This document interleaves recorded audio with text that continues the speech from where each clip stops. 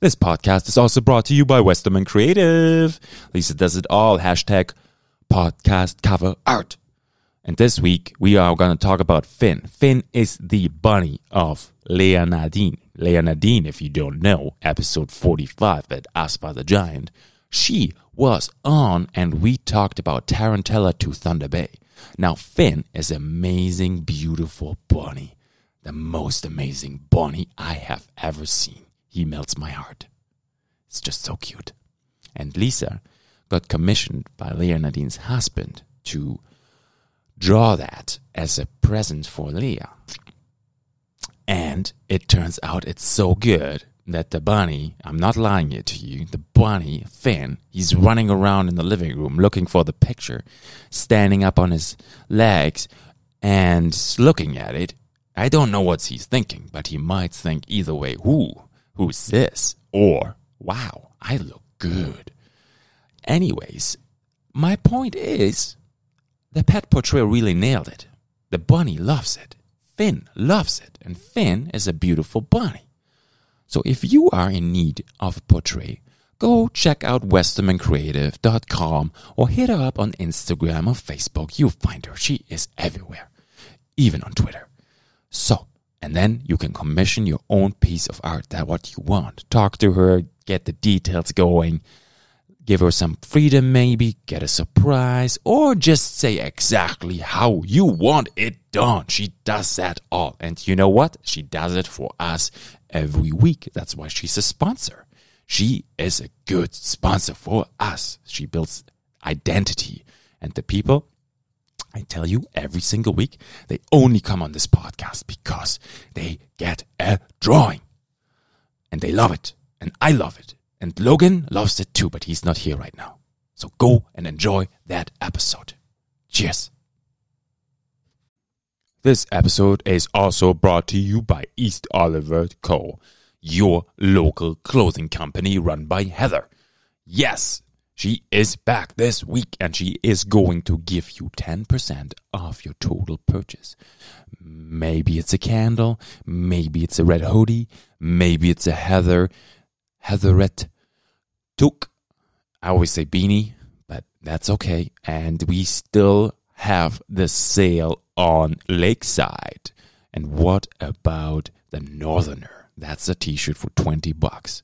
Right here, right now, designed by Heather. I have to tell you what I did with my sweater. I have the Superior hoodie and I had a bleach accident. That happened. So right now, it is a little bit like it had the Heather blue. And you know what happens with Heather blue and chlorine or bleach? It turns it into pink. So I have a really big spot pink on the hood and a little bit on the back. I'm still wearing it because this is most likely the most comfortable hoodie you will ever wear. Also, it is unisex sizing. If you don't know, it is 50-50 cotton polyester fleece, and it's already compacted to minimize shrinkage. Nobody likes shrinkage. Double-lined hood with drawstring, and when you wash it, make sure you wash it inside out and air dry to prevent fading and shrinking. And special note from myself, don't put bleach in there somehow. I don't know how that happened. But if you do, you get those beautiful wash out sweaters. So you could pick up a sweater and just make it your own with some special bleach. It's just an idea. When you go to check out, you are going to type in that special code. And this week, guess what? Heather was so creative. I love it. It's SNOW. It's SNOW. You type that in, you get 10% of your total purchase. And you help local business. You help them. You support them. You build a community. This is the people that are here. Remember when we had the pandemic really early in March? All the local businesses, they were available. They had an online platform that could help the community. So it's time to give back, time to help. Thank you very much. Everybody enjoy this episode. Cheers.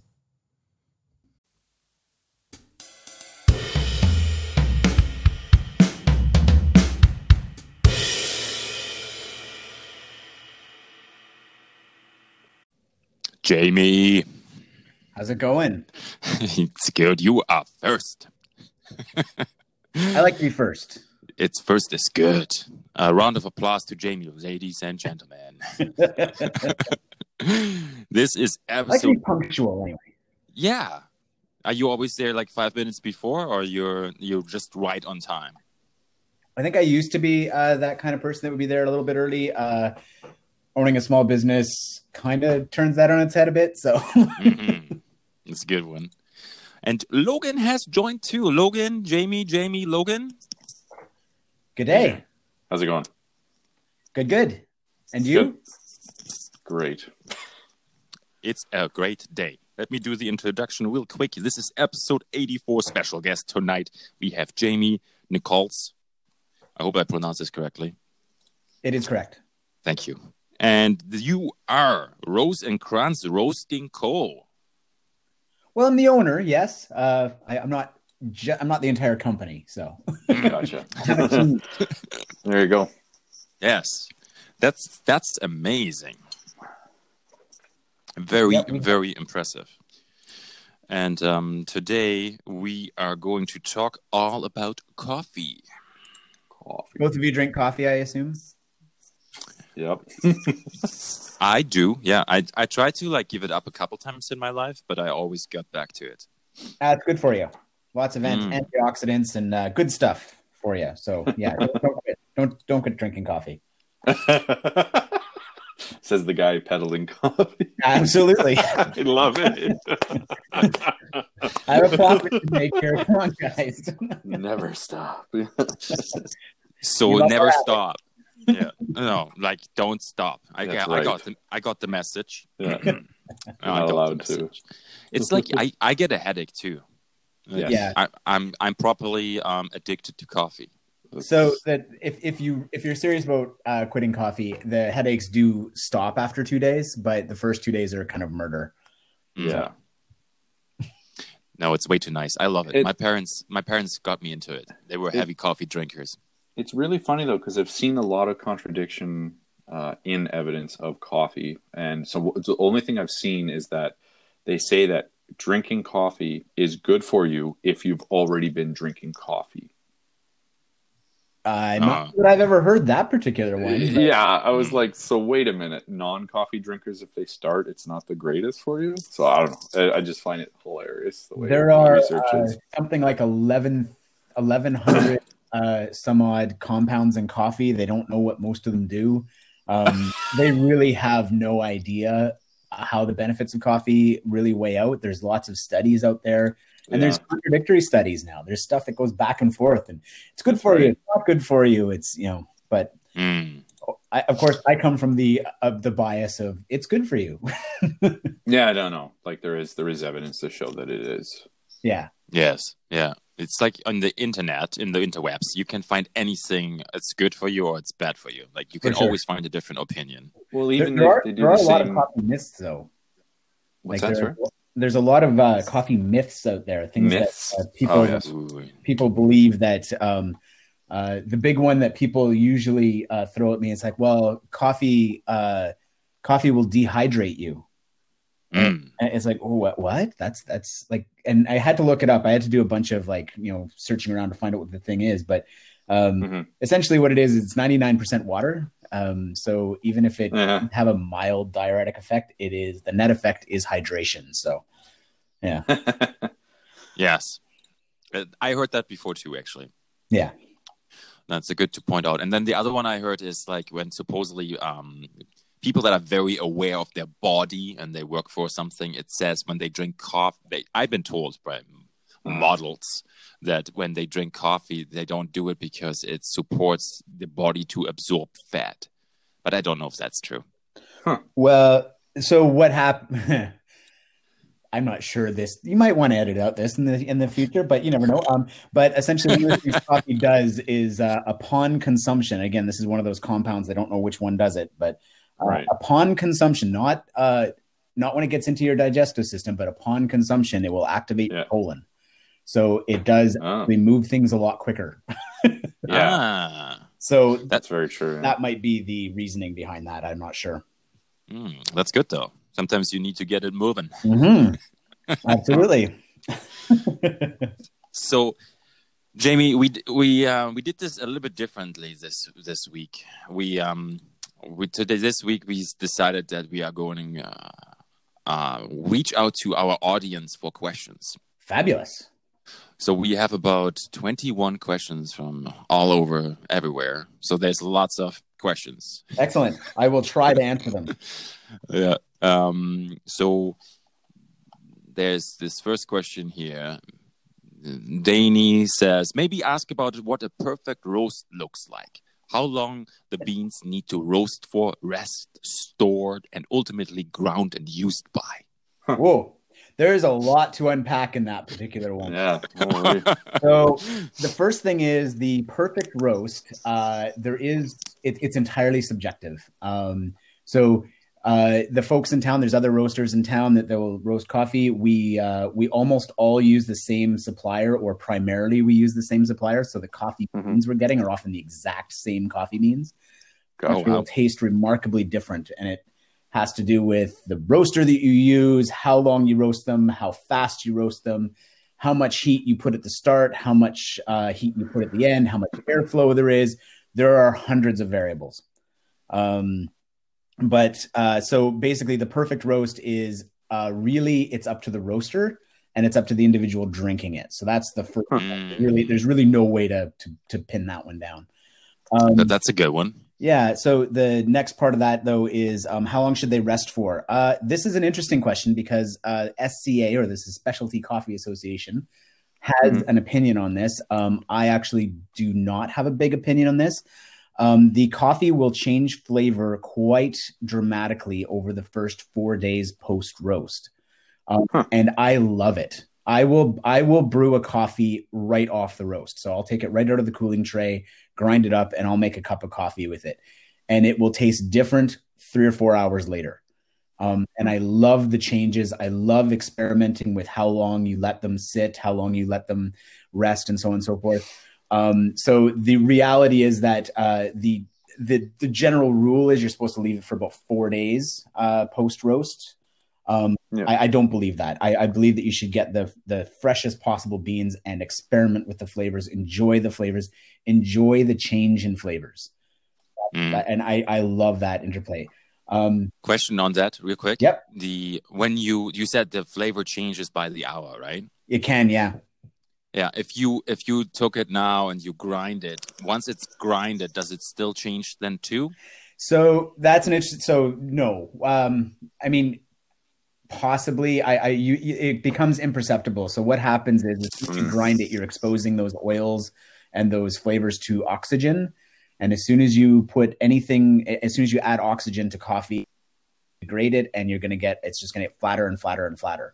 So it will change flavor, but not really for the best. That's why the general rule is you want to be brewing within 5 minutes of grinding, if possible, in an ideal world. So, and in terms of storage, always store it in a cool, dark place. Do not put it in the freezer. You are trying to minimize fluctuations in humidity. So if you put something in a freezer and then you take it out of the freezer, the first thing that happens is you get condensation.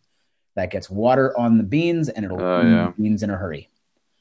So you don't want wet beans. Nope. No wet beans.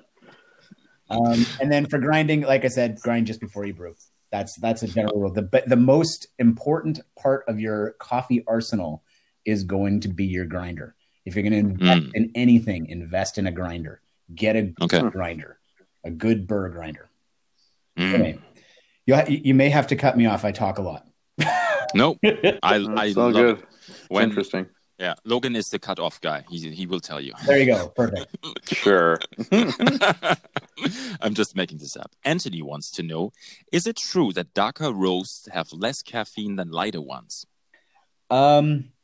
It's a trick question.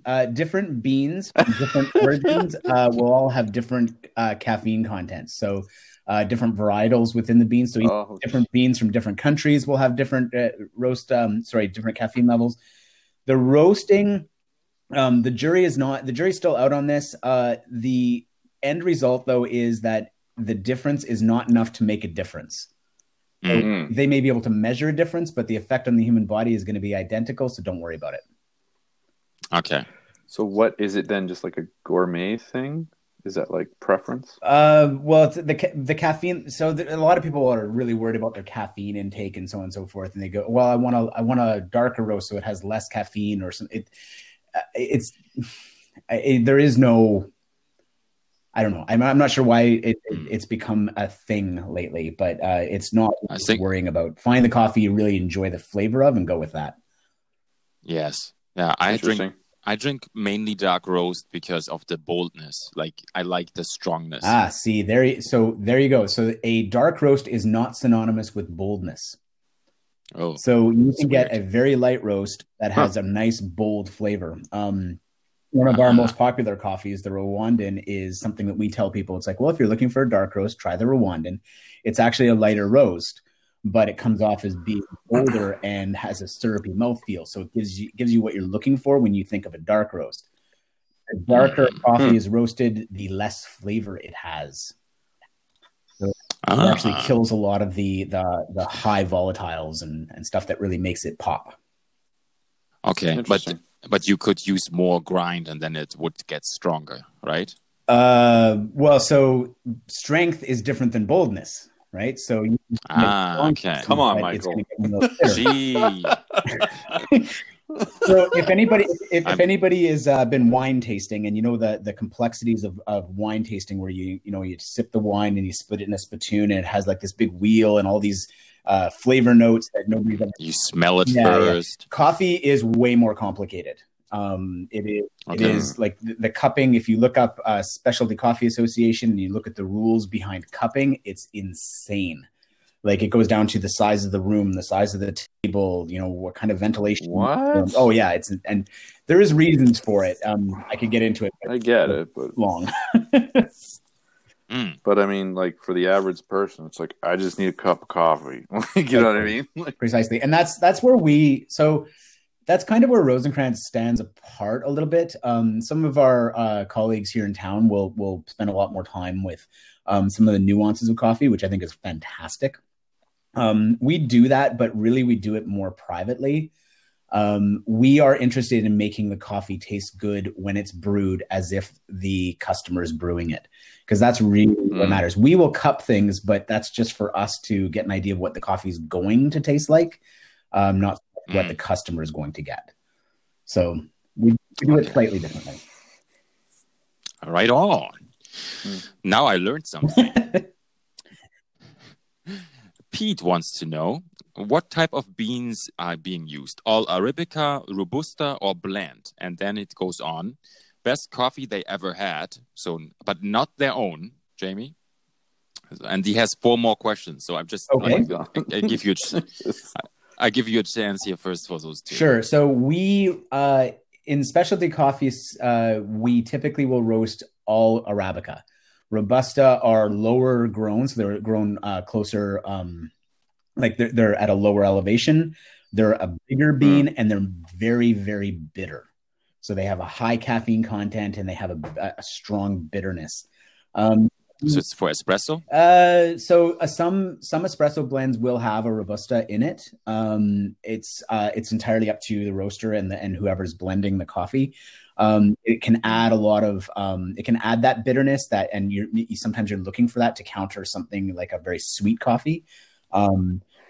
We've experimented with some Robusta in the past, but it's kind of difficult with our large roaster to say roast 20 pounds of it and then say, okay, what are we going to do with 20 pounds of Robusta? Like it's not drinkable as a cup of coffee. It tastes like quite awful, frankly. So you do need to blend it. And it's something that we are definitely looking into. I still have a half a bag of Robusta sitting there. We just haven't really found the time to experiment with it. So all Arabica is what we're doing with. And the second question was, what's my favorite coffee? The best coffee you ever had, but it has to be not one of yours.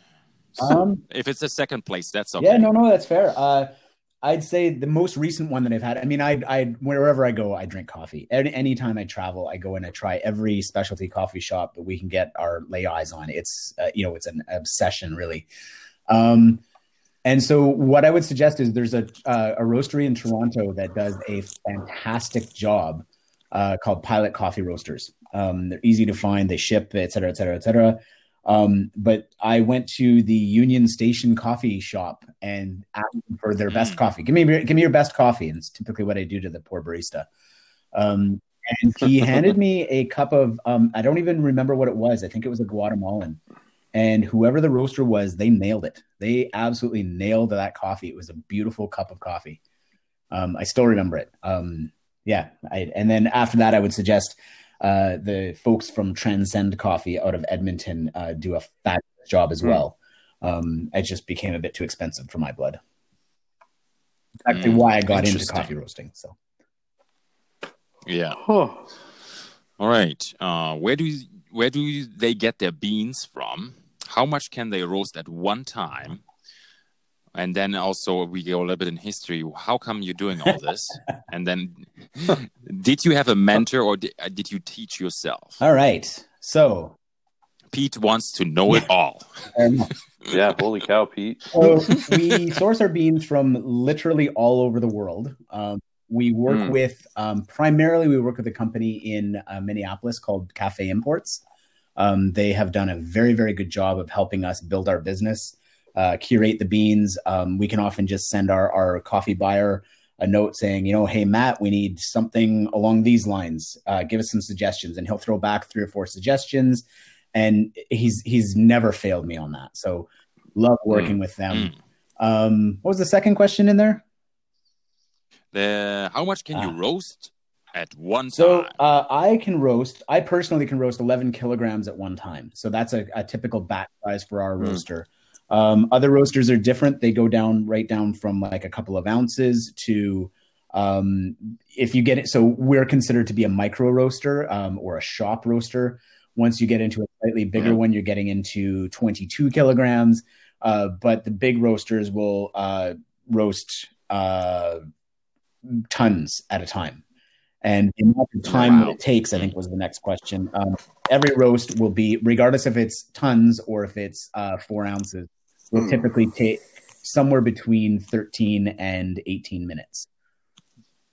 Oh, wow. So that's quick. Yeah. And so that's why it takes a lot of energy. So if you think about what the amount of energy it would take to bring, a ton of coffee, for instance, up to temperature and then roast it, that's a lot of energy. So. Yeah. You don't have to tell me the exact temperature, but how high does the temperature go? So every roast is different. And like every roast starts at a different temperature and every roast ends at a different temperature and a different time. And there's temperature fluctuations all throughout. So we lower the gas throughout the roast. The end is usually around 212 degrees Celsius. Roughly. So it's somewhere in that range. So a darker roast would go a bit more, lighter roast go a bit less, et cetera, et cetera. All right. So did you have a mentor or did you teach this all yourself? I did not have a mentor, unfortunately. I did reach out to a lot of other coffee roasters in Canada and in the US. And Cafe Imports did have a roasting course at one point. They may still have it. I'm not sure. So we did that as well. I was down there for 3 or 4 days. And I've done a couple of other sort of like barista trainings and basically coffee brewing training courses. But unfortunately, I didn't have a mentor. The nice thing is we do have colleagues here in town now that we work really well with, and we'll sometimes swap some ideas back and forth. That's pretty cool. Yeah.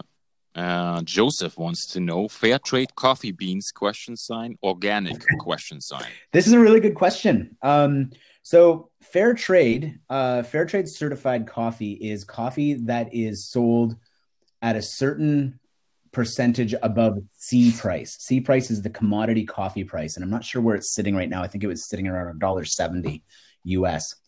So certified fair trade coffee says that the farmer will get at least 20 cents, say, this is just making up numbers, but 20 cents above C price. Right. In the specialty coffee world, which is where I reside, we're typically spending on average between 4 to 8 and even sometimes up to 15 times C price.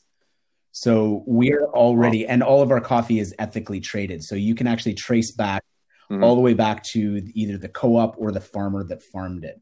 So if I wanted to, I could up Cafe Imports and then get a hold of the farmer and say, hey, did you get a fair? And, whether or not they give me the right answer or not is, I don't know. I've never done it. But the reality is we rely on that ethical trade to trace back our coffee all the way to origin. Organic is another. That's amazing. That's amazing that you can actually do that. Yeah, well, it's a cornerstone of what we do here at Rosencrantz because we believe in that kind of transparency. We pay in. Well, I'll get into that another time. You can kick back to the farmers as well, which is some of the programs that we get involved in as well. But organic is another one that's a very interesting question because organic coffee is just following the certified organic trend that is happening in the world. In the coffee world. Most of the farmers that are farming, it's a poverty crop. So they don't actually have money for pesticides. They don't have money to put, things that cost money onto their crops.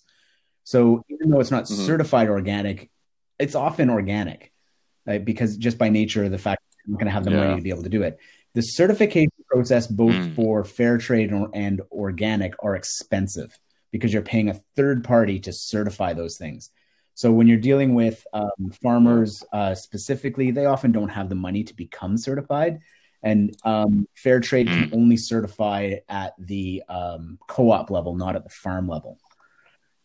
So it all becomes a bit complicated. And then there's another part to the fair trade that basically it encourages farmers to stay in a poverty status. So it encourages them to continue growing coffee when they could be growing, say, something like tobacco or something like that will make them more money and lift them out of poverty. So basically the SCA and specialty coffee tries to work with the farmers to produce a better product, produce less of it at a higher price and be able to justify and be able to do better for themselves. Yes, it supports the farmer. I like that. Absolutely. Caitlin wants to know. Sorry. Yeah, there's like tons of questions. Maybe I continue here. Maybe. Yeah, I will continue because those people all reached out, right? So I will. Caitlin wants to know: do different beans really have notes of chocolate, citrus, and fruit? Yes. Short answer: yes. If you look up the coffee flavor wheel online, you'll see a really interesting, colorful wheel that comes up, and it gives you all the different flavors that you can possibly find in coffee. There is this wonderful piece of literature that came out from the World Coffee Research Organization called the Coffee Lexicon, and it basically describes every single one of those flavors and those smells, and it tells you how to recreate them. So one of them, the one that comes to mind is, I believe, a strawberry note. So you're looking for a strawberry note, a smell, and a taste of strawberry. So what they do is they say, well, you got to take a frozen Dole, specifically Dole strawberry, put it in a plastic container with the lid on it, let it warm up. And I'm paraphrasing because I'm not sure exactly what the process is. And then you can lift the lid and you can smell that, and that's the smell that you're looking for. And then you do something else and you get the flavor from it. But it tells you how to sort of get that flavor. The real trick with all of that is you can't taste something that you've never tasted before. So you're not going to be able to pick out, say, pineapple in a coffee if you've never tasted pineapple. So the real trick is you need to have sort of like that trained, not a trained palate, but you have to have the experience of being able to taste it. So yeah, the memory of it. Chocolate, people tend to think of chocolate bars. Well, coffee typically isn't that sweet. So what you're getting is chocolate, but not the sweetness. But it's not cocoa, which is something else entirely. So when you ask what chocolate flavors are, it may not be what you're thinking of. Nope. I tried chocolate tea, and it definitely did not taste like chocolate. Fair. Yeah, I remember you told me that. Yep. I was like, nope, that went right back in the box. Fair. Yeah. Cal This is actually Cal is the owner of the Babylon Lounge. He has 3 questions too here. He says, which method of brewing do they prefer? And you. So what do you prefer? That's an interesting question. Currently, I am preferring to make lattes in the morning. So it's an espresso. I did that mostly because I was not experienced with espresso. My favorite brewing method, I would have to say, is first would be clever for just drinking coffee. So if I want a cup of coffee and I want a good tasting coffee, I'll gravitate toward the clever. It's a nice, simple way of making coffee. But if I want to experiment, I would probably go with a Hario V60 on a proper stand with a scale. I don't know what that means. Exactly. You just said a whole lot of nonsense. What it is. It's a pour over. Hario is a little bit different insofar as it uses the grounds itself to slow the water flow, not a small hole in the bottom. So you do have to be very exacting with it. You have to have like a gooseneck kettle. It's very involved. Yeah, I'll be honest. It was developing a coffee like that, like going from grinding the coffee, arranging the coffee grinds in the cone, pouring the water. The whole process was actually a really nice process. It really brought me closer to the coffee and made me understand a lot more about the coffee. As I got more into coffee, I had to abandon a lot of that just because I didn't have the time. Because in order to do that and really spend some time with it, you need 10 to 15 minutes to really, settle down with it and learn what you're doing. Yes. Cal also wants to know, how many varieties of coffee grinders have you purchased or gifted or been gifted? So how many grinders do you have? 1, 2, 3, 4, 5, 6, 7, 8, 9, 10, 11... I'd say probably right now, I think I have in my possession about 12 different types of grinders. I could be missing a few. That's okay. But they're all different, right? So they have different purposes, right? There's hand grinders, there's antique grinders, there's burr grinders, there's blade grinders, there's espresso grinders. I have some truly ridiculous grinders, and they all have a different purpose. So. Yeah, I like that. It's good to have that variety. Yeah, it gets a little tricky when you actually want to get something done, though. Yeah. It's like, which one I'm going to use today? Angela wants to know, what is the best bean for espresso? Also, how to make cold brew at home. Mine always tastes bitter. So, couple of things. So the first thing is, let's go with the cold brew first. Cold brew is easy to make at home. You just need a mason jar and some coarse ground coffee. Throw your coffee into the jar, throw your water into the jar. You don't have to put it in the fridge. You can put it on the counter and let it sit overnight. 10 to 14 hours is what they recommend. The trick is, don't use a dark roast. Use the lightest roast you can get. And really experiment with the types of coffee that you use. We found that fruitier coffees tend to work better. I don't like fruity coffees like an Ethiopian Yirgacheffe or a Sumatran. I don't enjoy them, but they make fantastic cold brews. The best cold brews that we've had have actually been a full blend of every one of our roasts. So we make big 5-gallon jugs of cold brew, and we'll put 1 pound of every type of our coffees into this brewer, and that makes a nice, well-rounded. And our coffees are designed to be sweet. I don't like bitter coffees, so the cold brew tends to turn out fairly sweet. Nice. And what is the best coffee for espresso? It is very subjective. We recommend from our lineup the Papua New Guinea. It's a single origin espresso, which is not. It's a little bit different. I prefer single origin espresso. It allows the coffee to speak for itself, but I find that it has just a hint of fruitiness, but not too much to overpower everything. Nice. I like that. Hey, Chris I do. From Merkley, right? Yeah, he says, ask him about Audrey. Take this down, Audrey. Yeah, we won't.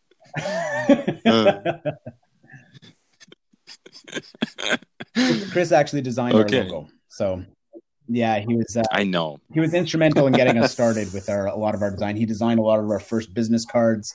He did a lot of work for us at the start. He was roasting for me for quite some time as well. So, yep, back to my old roasters. Beautiful. Yes. How did that? Who is that person on the logo? So it's roughly it's based off of Gary Oldman from Rosencrantz and Guildenstern Are Dead. So it's loosely based off of that. He sort of used that, and at the time that he did that, I had a goatee, so I think he sort of added the goatee in there and threw it all together. So. Okay, that's fascinating. I like that. Sierra wants to know, which machine brewing method grind should I use to get the best flavor experience? So which machine or which grind method? I think it's like maybe sometimes they have those machines all in one, right? So the trick with those is any all-in-one is never going to do as good as the individual parts. But I've seen some pretty good results coming out of like pretty much any of them. Like I believe there's a KitchenAid one, there's a Cuisinart one.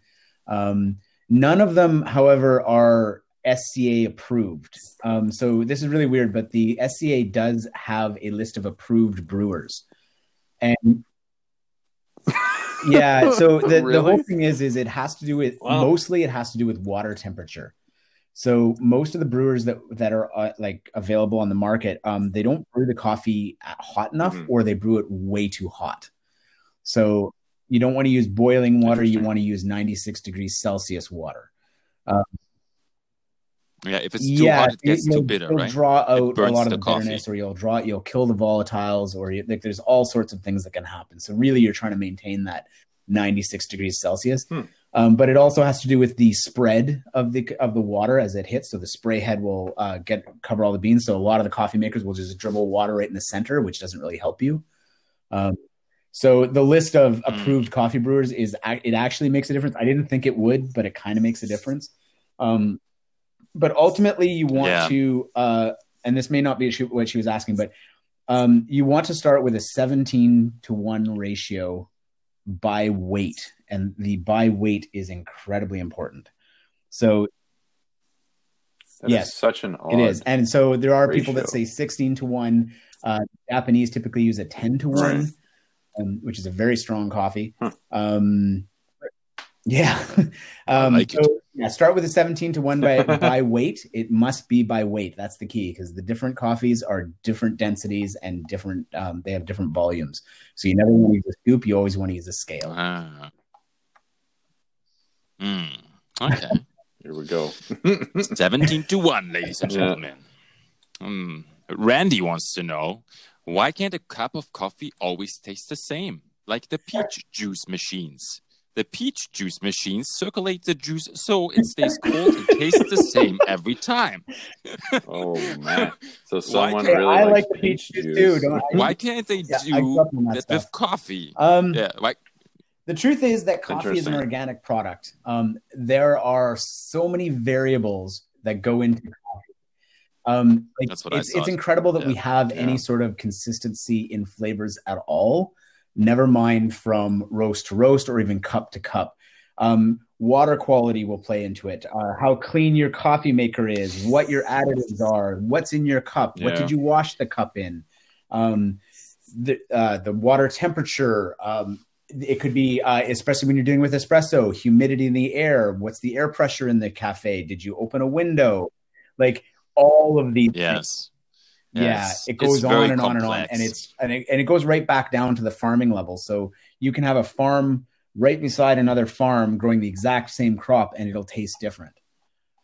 And so it's just there. It's amazing that there's any consistency. So when you go to say, and this is one thing that I'll give something like Tim Hortons some credit for, is they are able to take really bad coffee and make it taste exactly the same every single time. They have people whose job it is to take all the coffee and blend it so that it tastes the same every single time.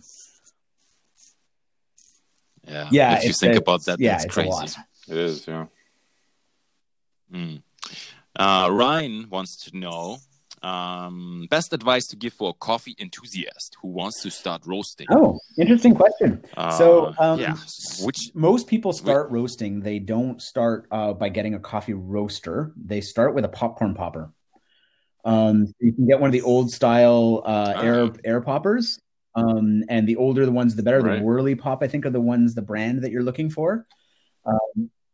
Yeah, and so what you do is you put some beans in the bottom, and you fire that thing up, and you'll get some smoke going on in that, and it'll be really nice. Mm. You put butter. I wouldn't advise it, but you know, do whatever you like. Yeah.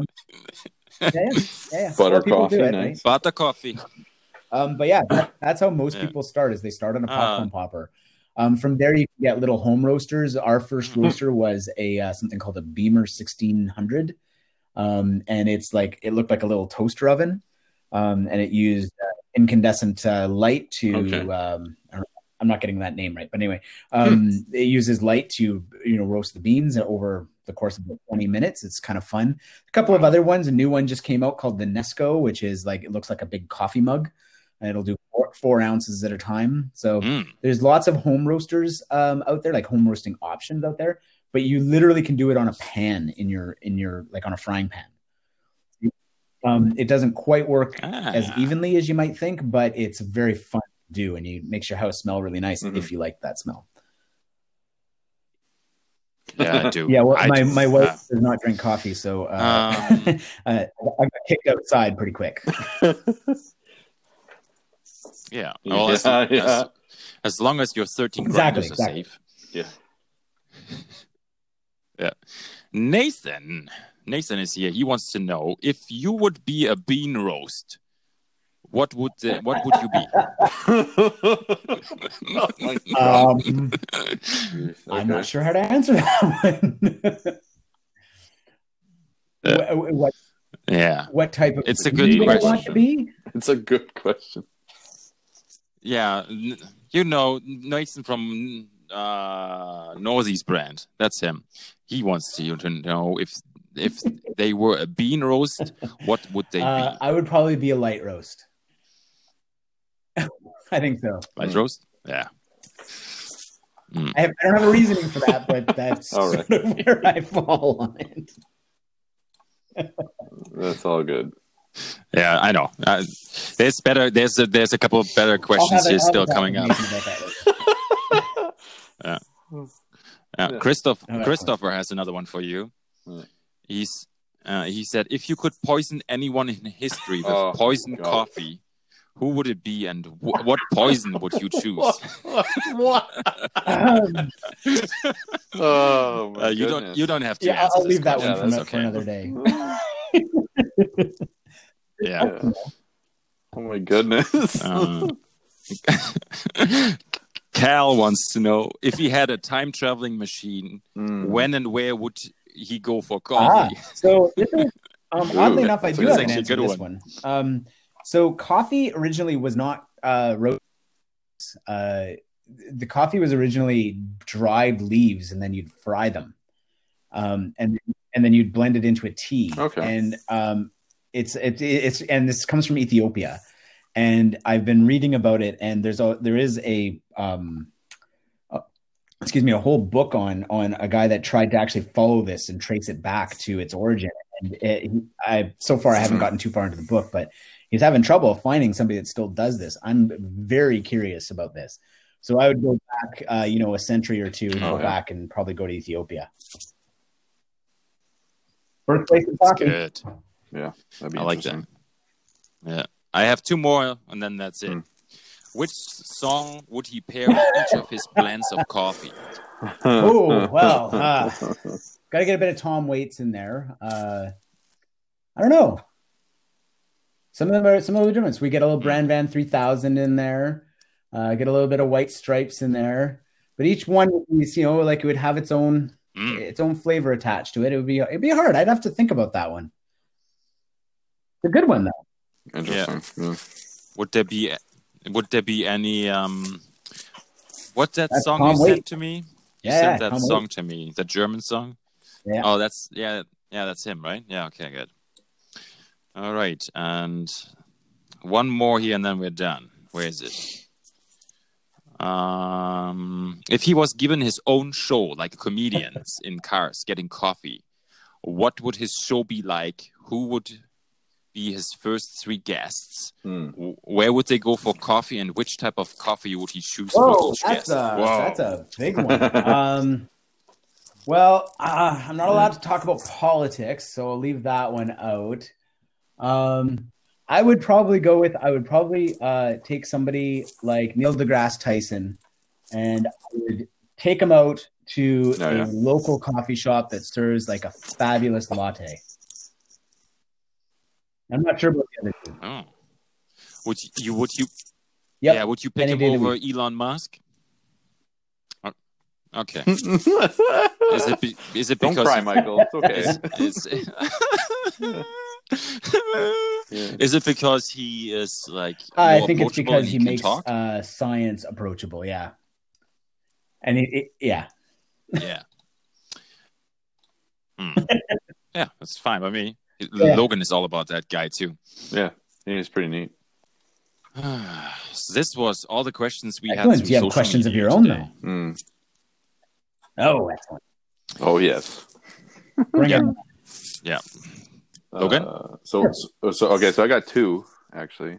So what are your thoughts on coffee beans that have been pre-eaten by animals, and then people dig them out of their poop, and then we roast the beans it's a very problematic fad, is what it is. It's a gimmick.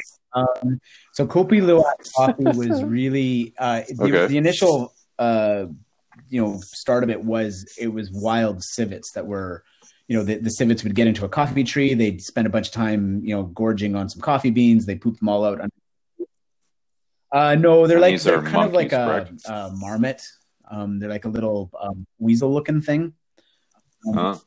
And so it used to be wild. So that's why it was so expensive. It's like, oh, you can go and get this stuff. And it's like, so basically what would happen is they'd find these essentially coffee beans that there was no fruit on them. So what happens with coffee processing is the first thing that happens is you break the fruit and you extract the seeds or the cherry, the pit of the cherry.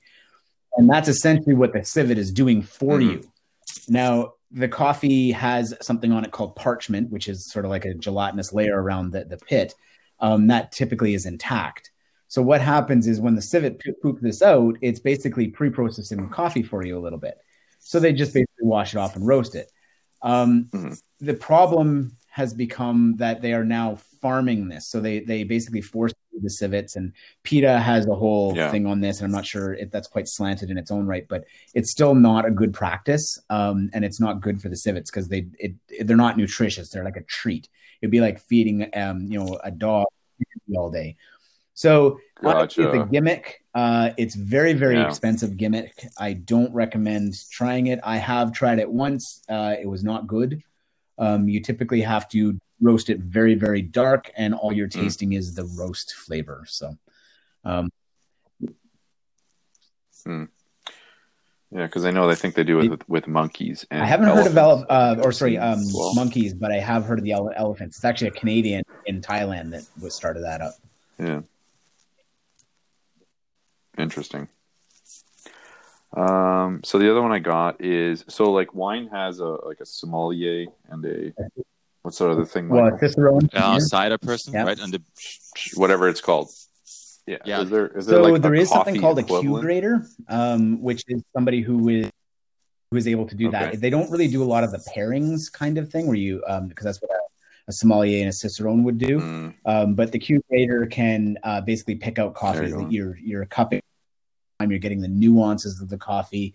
You become an expert in basically tasting coffee. It's insanely involved, and you have to spend a lot of time perfecting that process.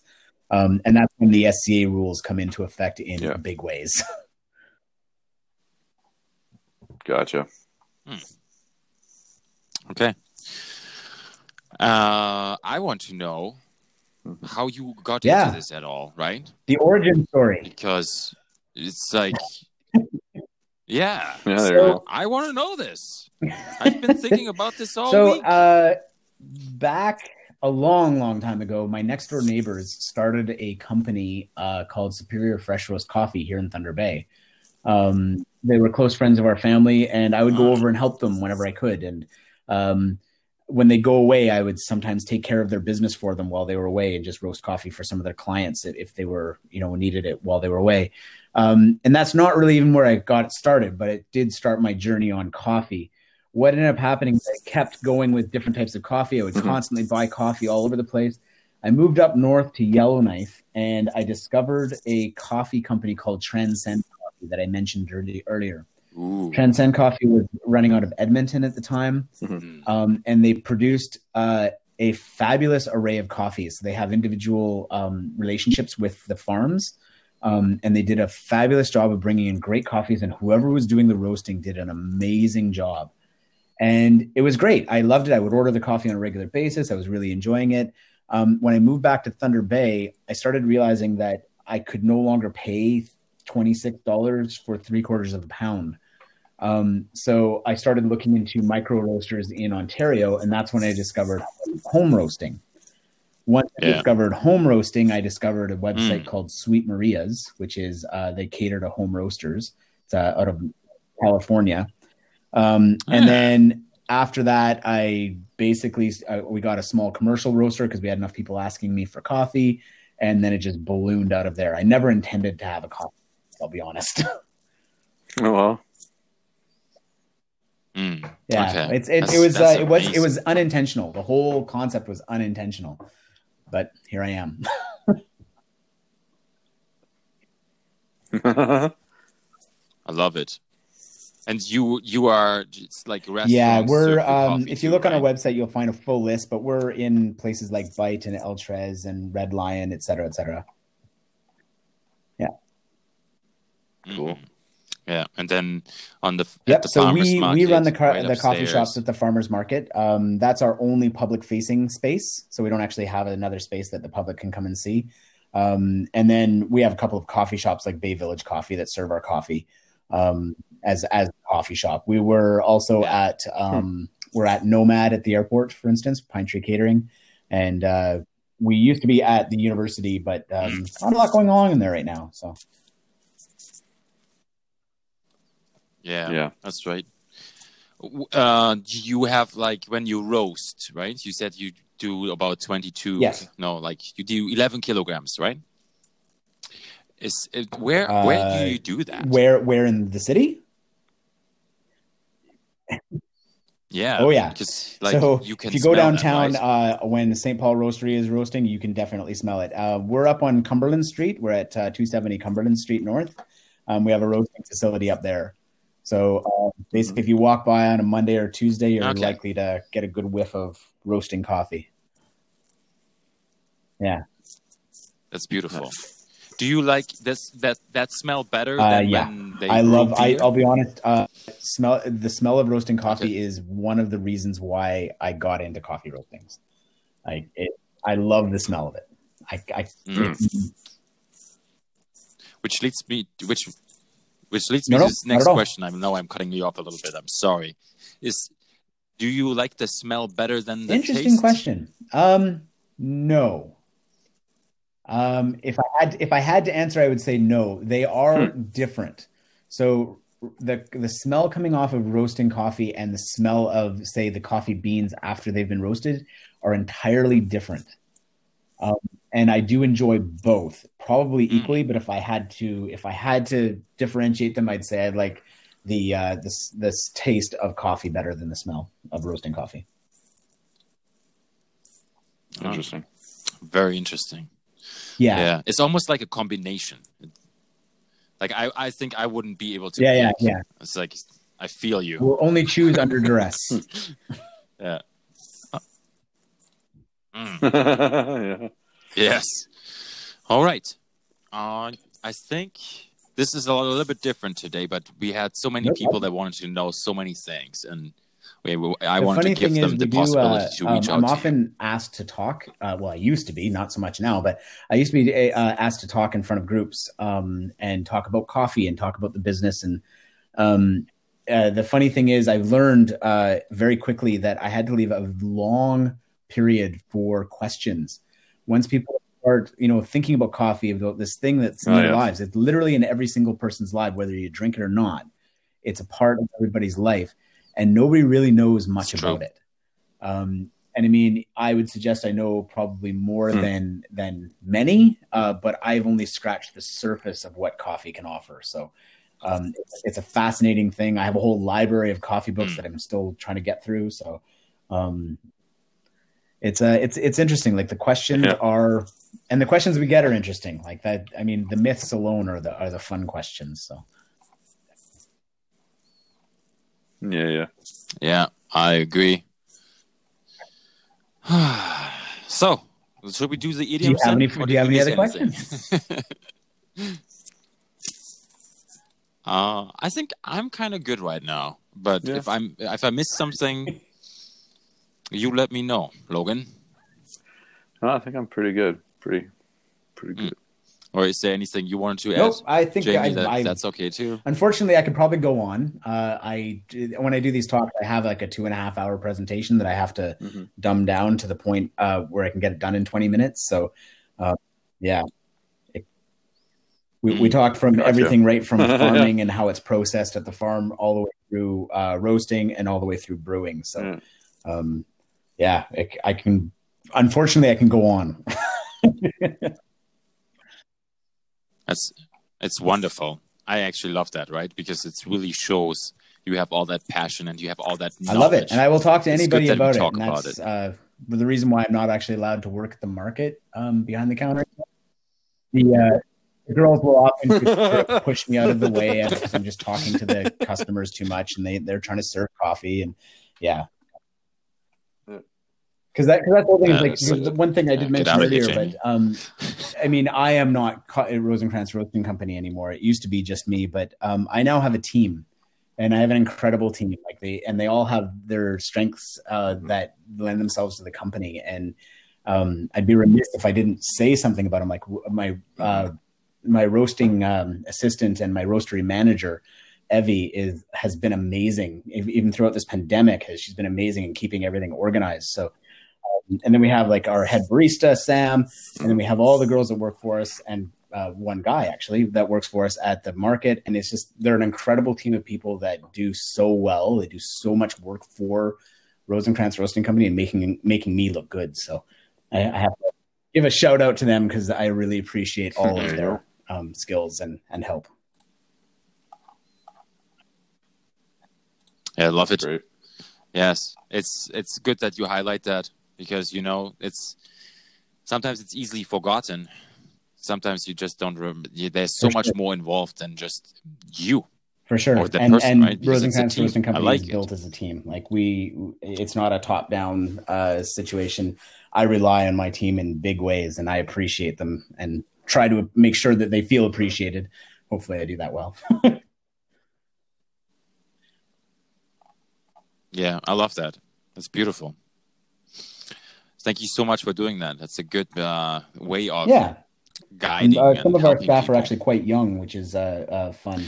We have a current policy or a current goal of taking all the people that come to us, and whether or not they're baristas, they will have, by the end of their employment with us, the ability to go to a coffee shop and say, yes, I have barista experience.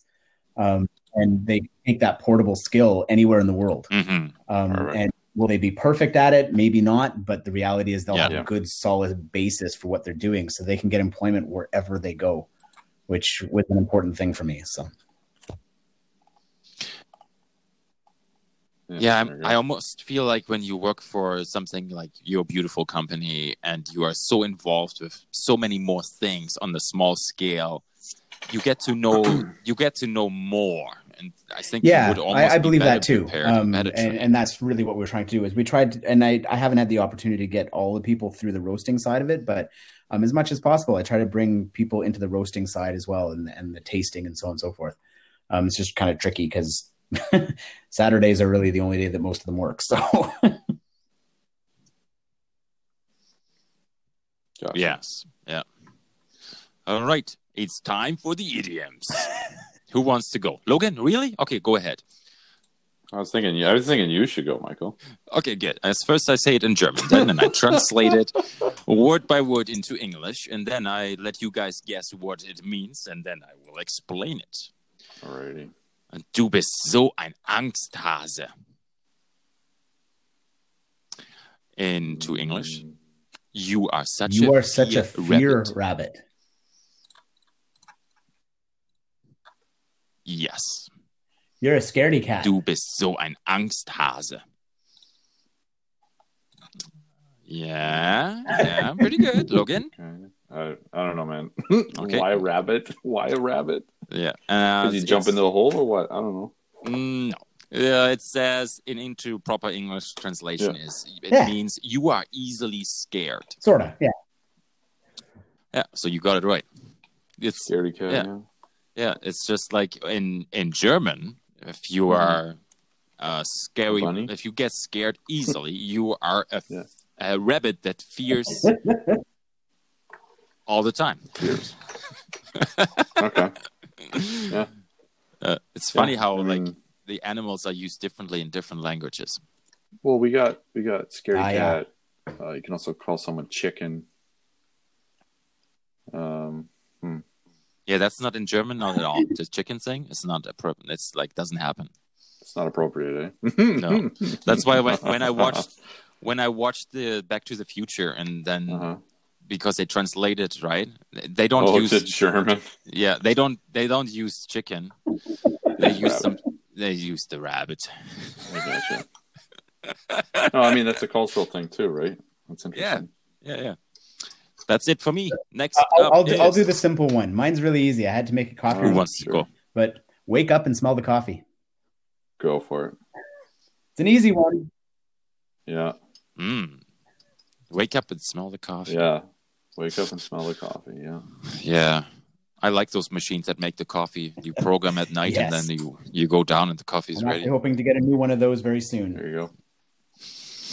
That's Yeah. Those are good. Okay, so mine is right as rain. Okay. Right as rain. Yeah, I tried to do a little digging on it, but basically just means that it's all good. It's great.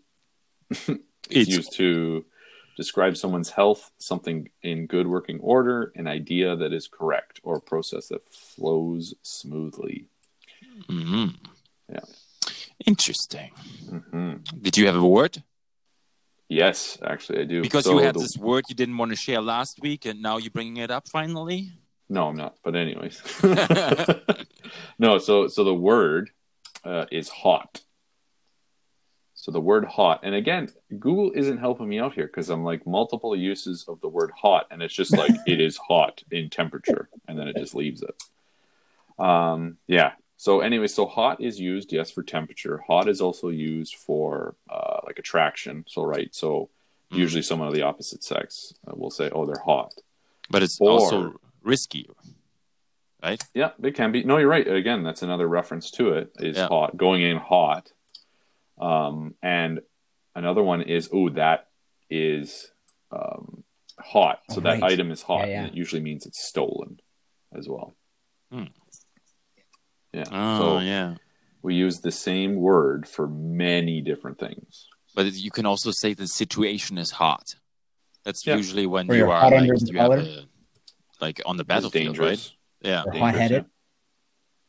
Hot under the collar. Yeah. Well, that's again kind of another different kind of idiom. Hot-headed as I had to look that one up because hot coffee. I was sort of curious about that one. Actually, from a dog. Dogs, when they're stressed, will have a hot head. Oh, really? Oh, okay. Interesting. Yeah, no, I look up the etymology of weird things like this all the time. So, well, it's good because a lot of the idioms that we have and use, people just we use them. Indeed. But a lot of people don't know. Sometimes they're dated and probably shouldn't be used anymore. Yeah, well, I don't remember what it means, up a rule of thumb. Well, I heard that one. No, so a rule of like when I use rule of thumb, it's like kind of common sense. It's a rule of thumb is this, or a general tip is this, but a rule of thumb has a history, and again, it's not true. But they would use the rule of thumb was a man couldn't beat his wife with a stick bigger than his thumb. But again, it was more of a slander. It was actually in politics, and it was actually meant to smear another candidate way back when that he said it, and it was okay. So it's something as mundane as that. Oh yeah, well, so my favorite is Bob's Your Uncle. So origin. Love that one. Yes, we did that one a while back. Yes, it's just Lord Robert. Why is that? Because he is. Yes, yeah. It's good times. Yeah. On space news. Space news this week. There is Nokia got hired by NASA to build the first wireless broadband communication system in space. And Logan, where do you think it's going to be, or Jamie? It's in the moon. In the space station? Yeah. Jamie, bing, bing, bing, bing, bing. 5G, man. It's going to be 5G. Yeah. NASA is building. Oh, yeah. The moon now is 5G. Come now. Jesus. So good. Yeah, for the boots. Soon there'll be hotels and it's the boots. It's all for the boots for 2024. For the boots. Yeah, so that the humans and the US Space Agency has an easier communication system right up there, ready to be. And they are going to install them in late 2022. They have any idea how they're doing remotely? Supposedly, remotely. Yeah. Supposedly, the Finnish company is partnering up with a Texas-based private spacecraft design firm, and they deliver the network equipment to the moon on their lunar lander. I guess it's they have to build some. I guess they don't do it like with GPS and satellites. They just install it on the old school. Just put it down. Just put it down. I guess. Just put it down, and it's 5G, just like Jamie says, right? One structures are going up on the moon. Yeah. One other thing regarding the moon, and we talked about this before, Jamie. The radiation levels are a little bit higher up there. And they actually finally did a study now and figured it out exactly. So they would get up to 200 to 1,000 times more radiation on the moon that makes sense. Than what we experience on Earth. Nice. And to put this in perspective, like when you fly transatlantic on an airplane, right, you are also exposed to radioactivity. So that's only 5 to 10 times higher than if you would be in an airplane. However, the astronauts, they are up there all the time. And they did the study and they say if you build the wall out of the moon dust, it has to be 80 centimeters thick to protect the astronauts. And if you build it thicker, then you have a problem because the wall will turn into being too radioactive. Because of itself is so radioactive. Yeah. Yes. So I gotcha. Yeah. Really interesting. One last thing, it's not related to space news. There's this uncrushable beetle. Did you hear about this? Yeah, I heard about it. The diabolic ironclad beetle. Diabolical. Yeah, I can't pronounce this. That's all good, buddy. Yeah, it can't. I got you. This is why you was the science guy. It can withstand a compression of about 39,000 times of its own weight. So to put this in perspective, so a 200-pound man, that would be like if you put 3.6 million kilograms on him, and he wouldn't crash. Wow. Which would be like 7.8 million pounds. That's amazing. Yeah, if he's angry enough, yeah. You think so? Yeah, that's a good point. And supposedly the protective case, they're studying it now, and the way it's designed, there's wavelengths in there, and they're trying to find this out, and they want to apply this to vehicles. Aerial vehicles, yeah. Perfect. Hey, Jay. Because they're lightweight and strong. That spider film, we're going to be, we're learning from bugs from years. Like, they said that there's Oh, for sure. Nature knows what's going on before we even figure it out. So yes. Hey, Jamie. If you could go to the moon for a day and you can bring a burger but no friends and it's just you and you will live, you'll be fine. Or you can go to the bottom of the sea. Same thing, one burger for a day. Where would you go and why? Go to the moon. I don't know about the burger. What kind of roast would you make? I think I would go to the moon only because I have always wanted to be an astronaut. So yeah.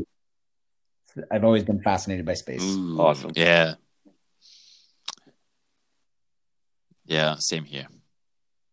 Spurs. Yeah, we ask each and every single guest on the show the same question. The question is, but you didn't ask me what kind of burger. That's just neat. It's just interesting.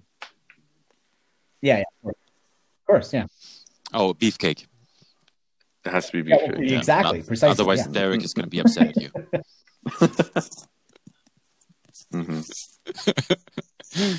All right, that's all I had for special topics that I found this special day. Okay, so the only thing I'll add on to your diabolical ironclad beetle there. So what they found is that there's two layers apparently. The first layer is like a woven fibers, I guess, that are woven together, and then the second layer they found that they're like plates, but they go together like puzzle pieces. So the way it's designed leads much to its strength. Yeah, and it can, if it breaks a little bit, it doesn't break all, and it's easier to repair, right? Yeah, because it's woven and puzzle piece together. Yeah, so it's quite strong. No, I was fascinated by it. It says when compressed, they found the structure fractured slowly instead of snapping all at once. Yeah, which is good because you don't want bugs have an exoskeleton and it's usually they're good or they're broken, like you say. So yeah. It's really good. So the only space news that I got two things here, but one space news is that they have footage of the Osiris Rex touching the asteroid. Space news. Bennu. Yeah. Asteroid Bennu. Yeah. Try to pronounce this one more time correctly, Logan. Bennu. Thank you. It's a French asteroid, I guess. I don't know. It's from the French section of the space. Yes, that's right.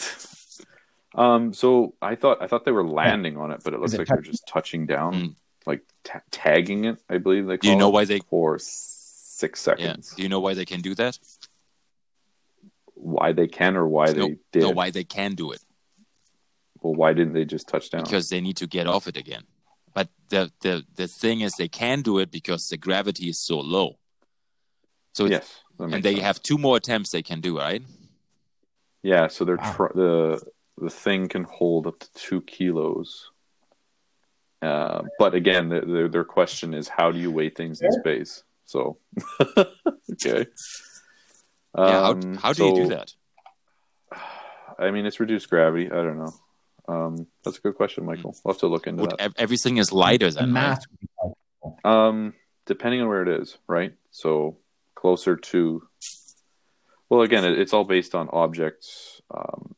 controlling mass, right? So you'd weigh, the effect of gravity would be greater near a planet than further away from it. So it's the effect of gravity. It's not your weight. It still weighs the same. It's how much gravity is affecting. Okay.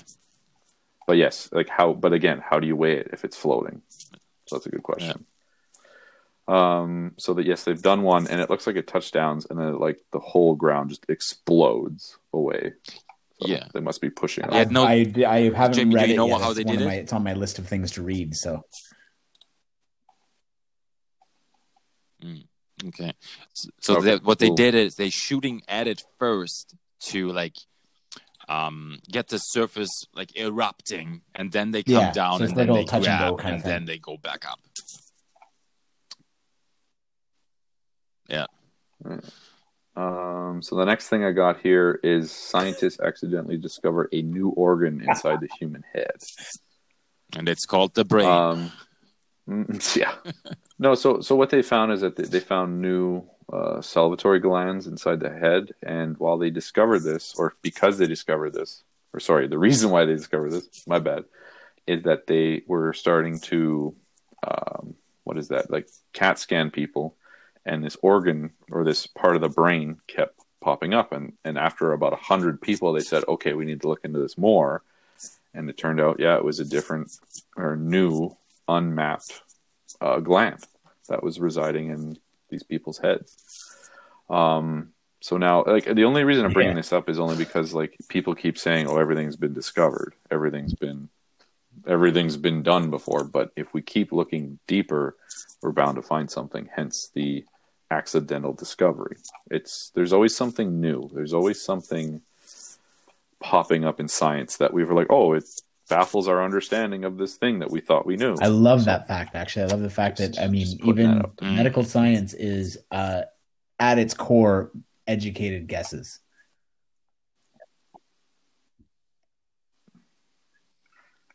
Yeah, and I mean, what I'll say is carefully here is that a lot of the scientists will say, this is what we understand now, and right this moment. However, that could change tomorrow, or the next day, or the next month, or the next year.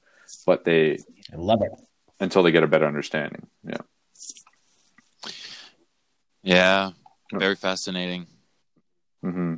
I wonder if it's always has been there, or do you think it's just like suddenly it's there? That's a good question. Again, it's just newly discovered, so I'm assuming they're going to be doing more depth into it. Because evolution happens, right? Oh, 100%. Yeah. No, you're right. However, is this new? Has it always been there? Is it because we are using a newer form of technology than before with autopsies and stuff like that, right? So, I don't know. It's a very good question, Michael. Okay. I don't drink coffee afternoon. So who's going to have a coffee now? Yep. Afternoon? Wow. I sure generally only have like 3 one, cups, maybe 2 cups of coffee a day. Golden. I just... Yeah. Wow. Good for you. I just had one more. There you go. And I think my coffee pot upstairs is still half full. Chug it. Yeah. Chug it. All right. I think we are a little bit over the hour here. Are we all good? I'm good. Man. I appreciate you having me on the show. Jamie, are you good? Okay. Yeah, Jamie, it was awesome. So where can people find your coffee? Now they listen to you and they're like, "Oh, I want to buy some coffee." Our website, www.rnccoffee.ca, and on there you will find everywhere we are sold and served. You can also find the online shop as well. Nice. Yeah, and you have one other. Yes, this is if you dig a little bit further, you'll find a video for that we were just produced actually. We do coffee subscriptions. There's 1 week, 2 week, and 1 month. And you can tailor it to what you'd like. You can give us the ability to give you what we're roasting that week. So what I recommend, if you don't know what you want, get the roaster's choice. Nice. I like it. That's amazing. And then if you want to go and have some freshly brewed Farmers coffee, Market, or you can go to Bay Village Coffee, right? Numerous other places in town. Yeah. Beautiful. And then the same thing for the social media. No, it's RNC Coffee, Crantz, right? Yeah. I will tag it when I do the stories tonight, and then we may post it. Perfect. And then the people and can we're still always taking questions. So if people have questions, if we didn't answer the right questions for anybody, by all means, send us a note. There's a contact us link on the website.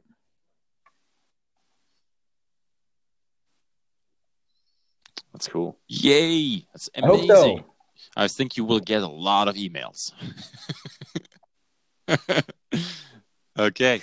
Well, then let's wrap this up. This is episode 84. Jamie, thank you so much for being on the show tonight. You're welcome, and thanks for having me. We talked a lot of coffee, and I love it. Take care. Okay, have a wonderful night, everybody.